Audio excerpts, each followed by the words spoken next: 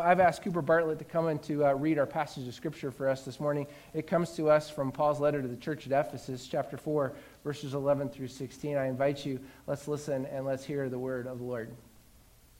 Now these are the gifts Christ gave to the church: the apostles, the prophets, the evangelists, and the pastors and teachers. Their responsibility is to equip God's people to do his work and build up the church, the body of Christ. This will continue until we all come to such unity in our faith and knowledge of God's Son that we will be mature in the Lord, measuring up to the full and complete standard of Christ. Then we will no longer be immature like children. We won't be tossed and blown about by every wind of new teaching. We will not be influenced when people try to trick us with lies so clever they sound like the truth. Instead, we will speak the truth in love, growing in every way more and more like Christ, who is the head of his body, the church. He makes the whole body fit together perfectly. As each part does its own special work, it helps the other parts grow, so that the whole body is healthy and growing and full of love. This is the word of God for the people of God. Thanks be to God. You may be seated.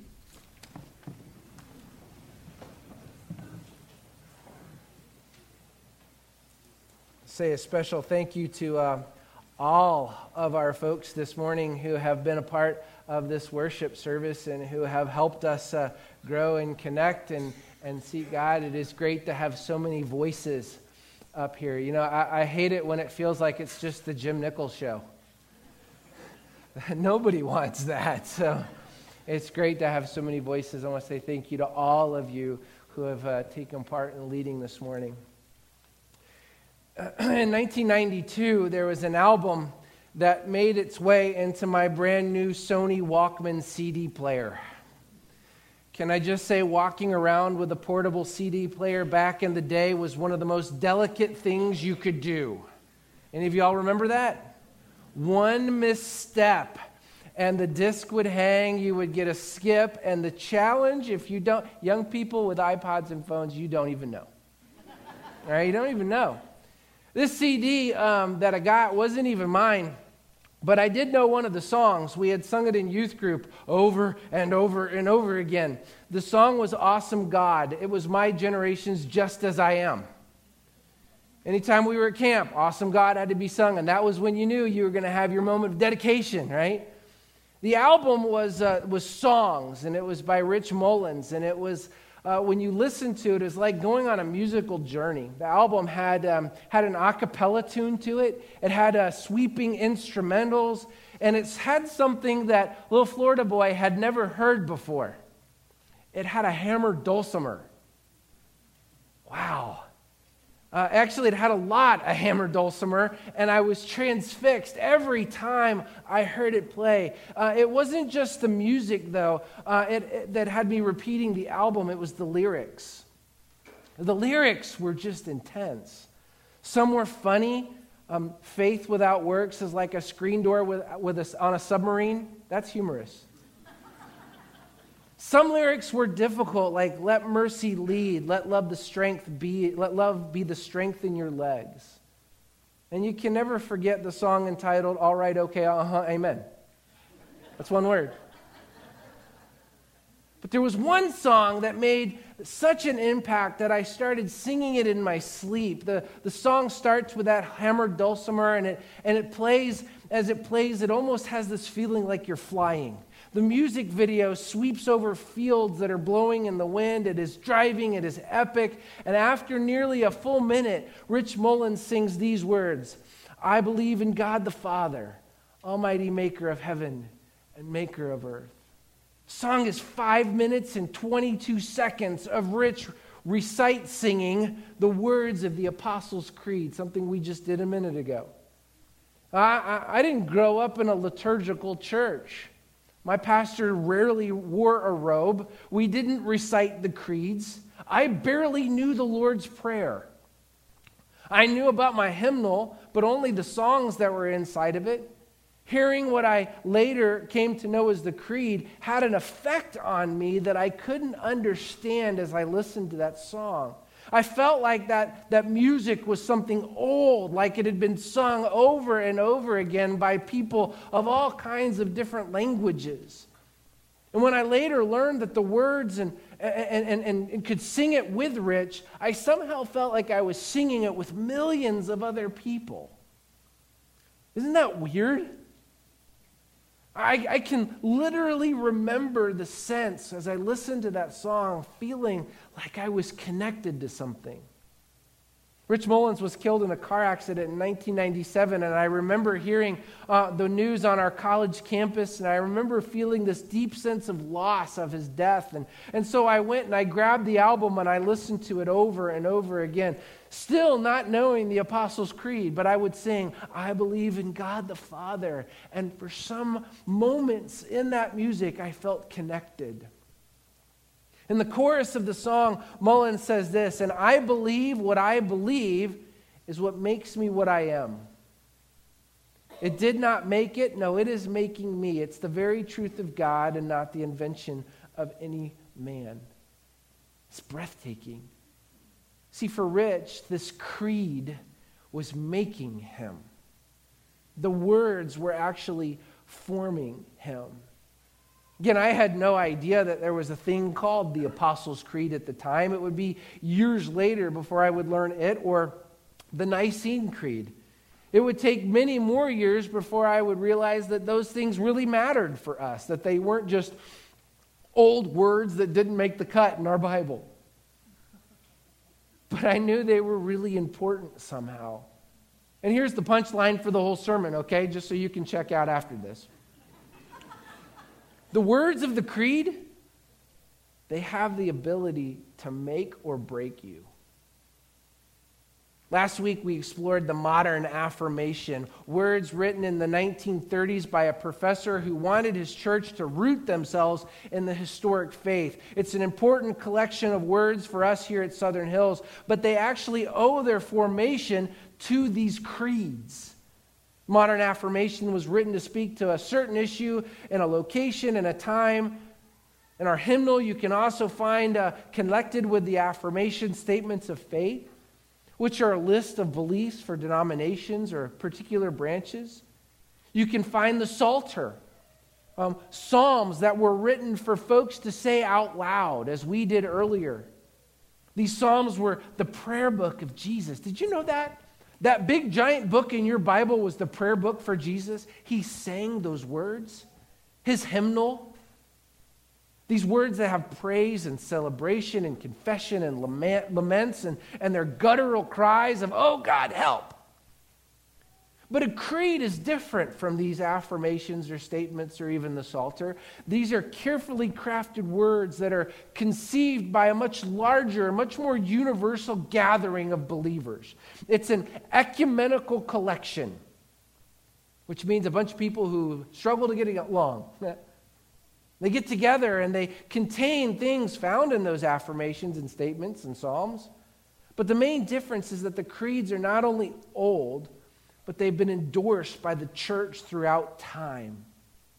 You know, it would be really difficult to imagine a modern creed because it would be nearly impossible to get the church spread out all over the globe to gather and to agree on anything anymore. You know, we can't agree on a whole lot now. But the church had this opportunity to do this. The oldest creed is actually found in the book of Acts. It's really short. It's unbelievably simple. And it was and it is provocative, dangerous, and powerful. It changed the world then, and it still changes the world today. You want to know what the oldest creed is? At least in our Christian faith? Nobody? Okay. It's really quiet. The oldest creed in the Christian church is 3 words. Jesus is Lord. It's the oldest creed. A little phrase that proclaimed from Jerusalem to Rome and beyond, and wherever that phrase was whispered, the powers that be, the powers in control, man, they shook. They were afraid. See, because that creed came out of a distinct need, a need to say very clearly and boldly who Jesus is and who Caesar isn't. Jesus is Lord. Our other challenges would plague the church over time, and longer creeds would be needed. In fact, in 313 AD, Emperor Constantine made Christianity legal. That's amazing to think of, isn't it? And later, he would make it the official religion of the Roman Empire. And for much of those preceding 300 years, the church was persecuted harshly by Rome and everybody else in between. There are many Christians who were martyred or enslaved, but even under such treatment, the church continued to grow and spread like crazy. Leaders stepped up and they encouraged new generations to continue in the story of faith. And during those years, there were different opinions or theologies. Often they would come up, and leaders during those times would gather, sometimes in quiet and threat of their lives, and they would seek unity. And when Constantine politically tied the church to the government, those disagreements were now a matter of state. So in 325, Constantine called what was called the Ecumenical Council of Nicaea for the purpose of establishing order to this new official religion of the empire. It was also to help with any disagreements that threatened that unity of the church and really of Constantine's rule. One disagreement rose to the top of the discussion. There was a priest, his name was Arius, and he was preaching that Jesus was a created deity. He was God's son, but he wasn't co-eternal. He wasn't pre-existing. There was no such thing as a Trinity. He claimed that the God of the Old Testament was not the supreme creator God, but a lower God called Jehovah, an angry and wrathful God of the Old Testament. Arius hated the Jews, and his anti-Semitism actually rooted very deep into the hearts of his followers. And so when this council they met, and Arius' theology is brought to the whole body and is read aloud. There is this rumor that one bishop in particular, as they're all gathered in this space from all over the empire, one bishop stands and he walks to the man who's reading this, and he grabs the paper and he rips them up and he throws them on the ground and he stomps on them like my 3-year-old. And he walks out of the hall and he opens the door and he finds Arius and he walks up to him and he slaps him in the face and he yells, "Heretic!" I'm glad we're not doing that anymore. That bishop, you want to know who his name was? It's Nicholas, the one who would later be called Sinterklaas or Saint Nicholas or Santa Claus. So next time you see the jolly men in red, remember he comes to give gifts and smack heretics.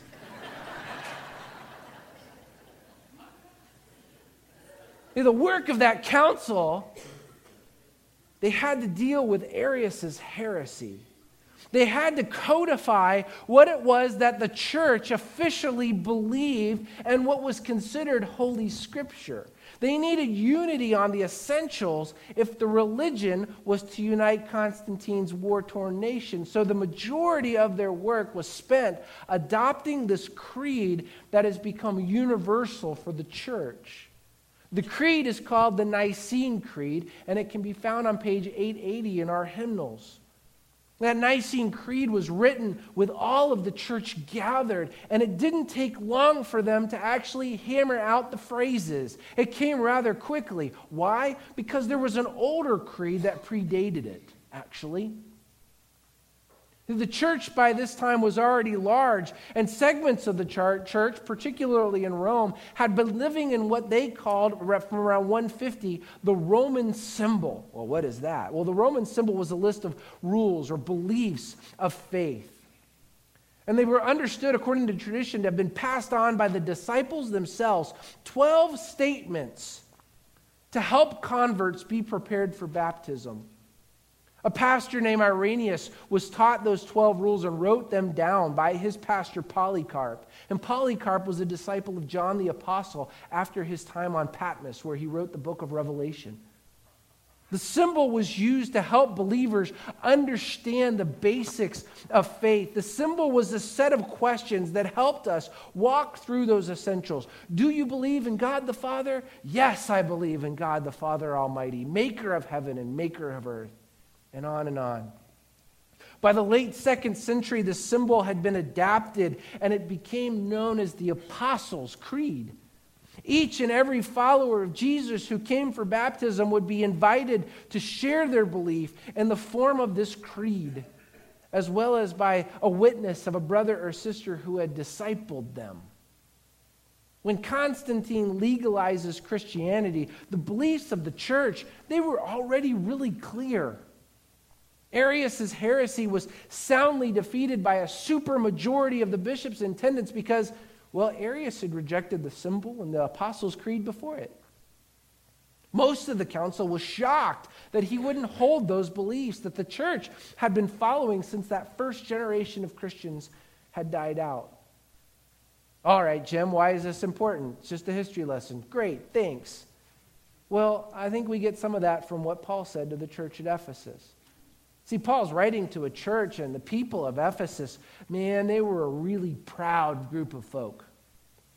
You see, their city was a major Roman hub. It was large and impressive and commercial and political, and it was this major religious center for the entire empire.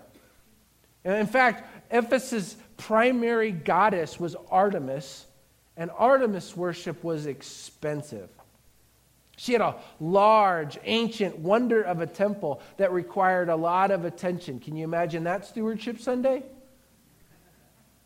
And the Ephesians, they were tolerant of all kinds of beliefs as long as Artemis got her due diligence, her due allegiance.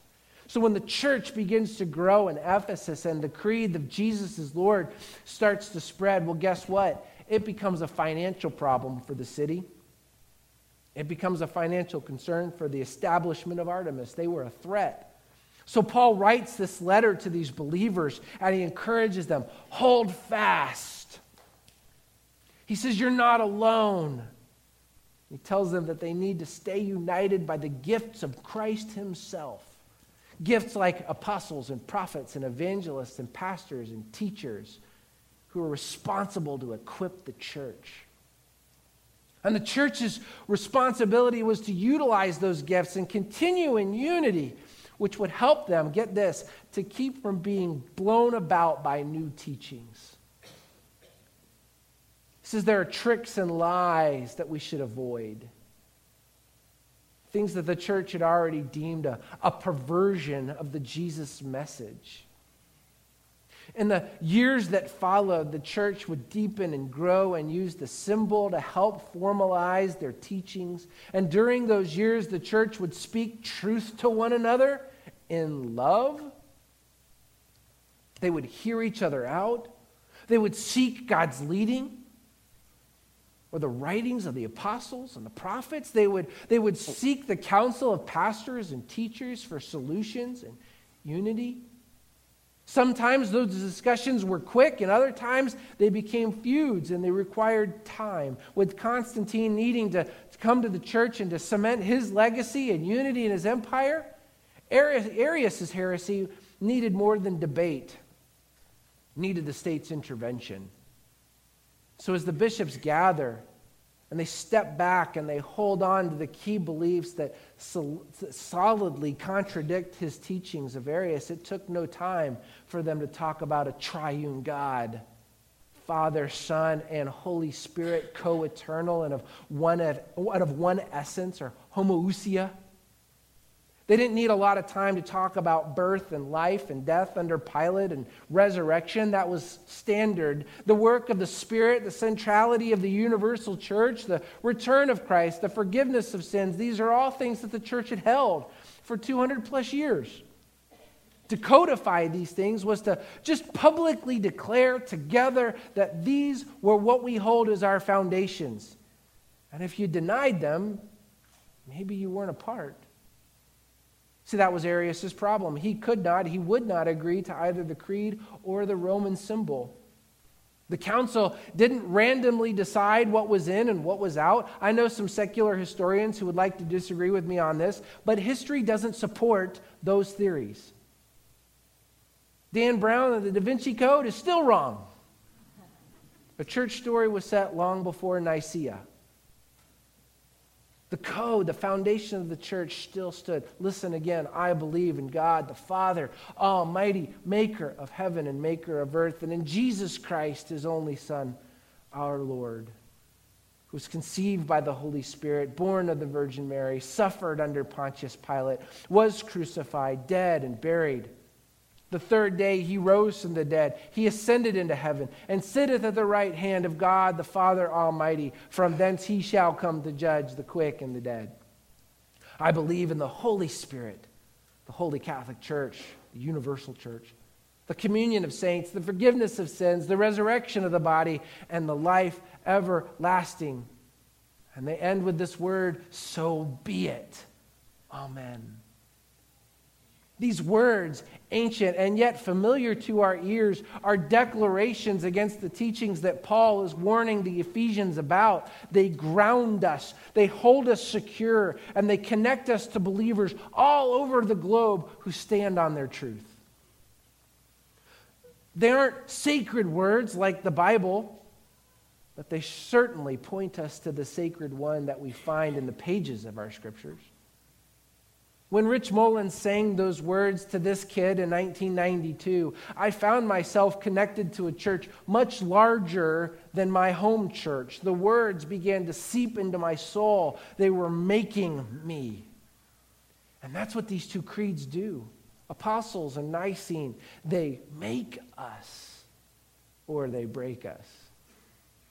The words form us and they ground us in a world of wishy-washy sentiment. They're not dreamt up. We didn't make them up. As Rich says, they're the very truth of God and not the invention of anyone. They form the basis for our affirmations and statements of faith, and they infuse Psalter with a depth that I think even King David would have went, yeah. They're a way to stand among the noise of a world gone off its rocker and say, I believe. I mentioned at the beginning of worship this morning that the last couple days, for some reason for me, have been difficult. I can't really say why. I mean, I could give you a rundown of my week. We could look over my calendar. You would hate that. I could share with you all of the challenges and the dramas, both personally or here in the church or anywhere else. I could explain in great detail about my week. Wouldn't help.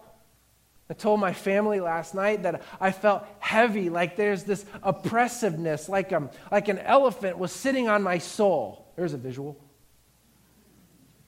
And so I chose to spend some time in silence and solitude. Not a lot, but a little. And so I walked Jacobson Park, and I sat on the dock overlooking the little lake there. And as I sat, soaking up the sun and reveling in the beauty of God's creation, I heard something in my soul. It started out with a hammer dulcimer. It followed with Rich singing, I believe what I believe, because it's what makes me what I am. I heard the belief of millions of brothers and sisters sitting on that little lake, all claiming me as a part of their family.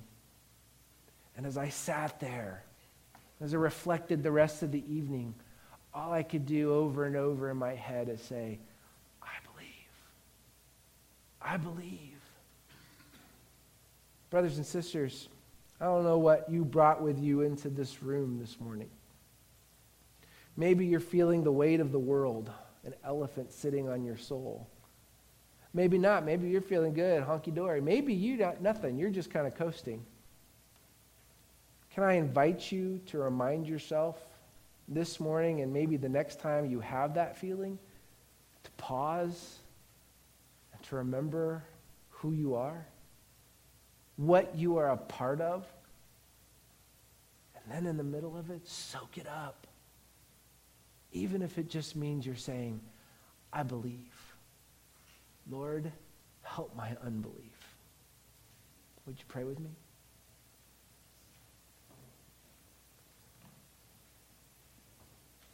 Gracious God, we thank you for this day and for this story. It's very different than other sermons and times that we spend in your word. But it's important nonetheless, a reminder of these ancient words, that they're not just things that we pass on and go over so quickly, but they're words that make us, that form us, that hold us close, that link us to a body connected over time and miles. Lord, we thank you that these words are making us. I pray, God, that as each and every one of us have heard these words again multiple times now this morning, that throughout this coming week, when we have those moments when, wow, we feel disconnected or alone or isolated or by ourselves, that we will remember that we are a part of the body, a body that proudly, boldly stands and says, I believe. Lord, use these words to help us be the church you have called us to be, to share your love with our neighbors and those who have yet to come home. We pray all of this in the name of Father, Son, and Holy Spirit. All God's people said, amen.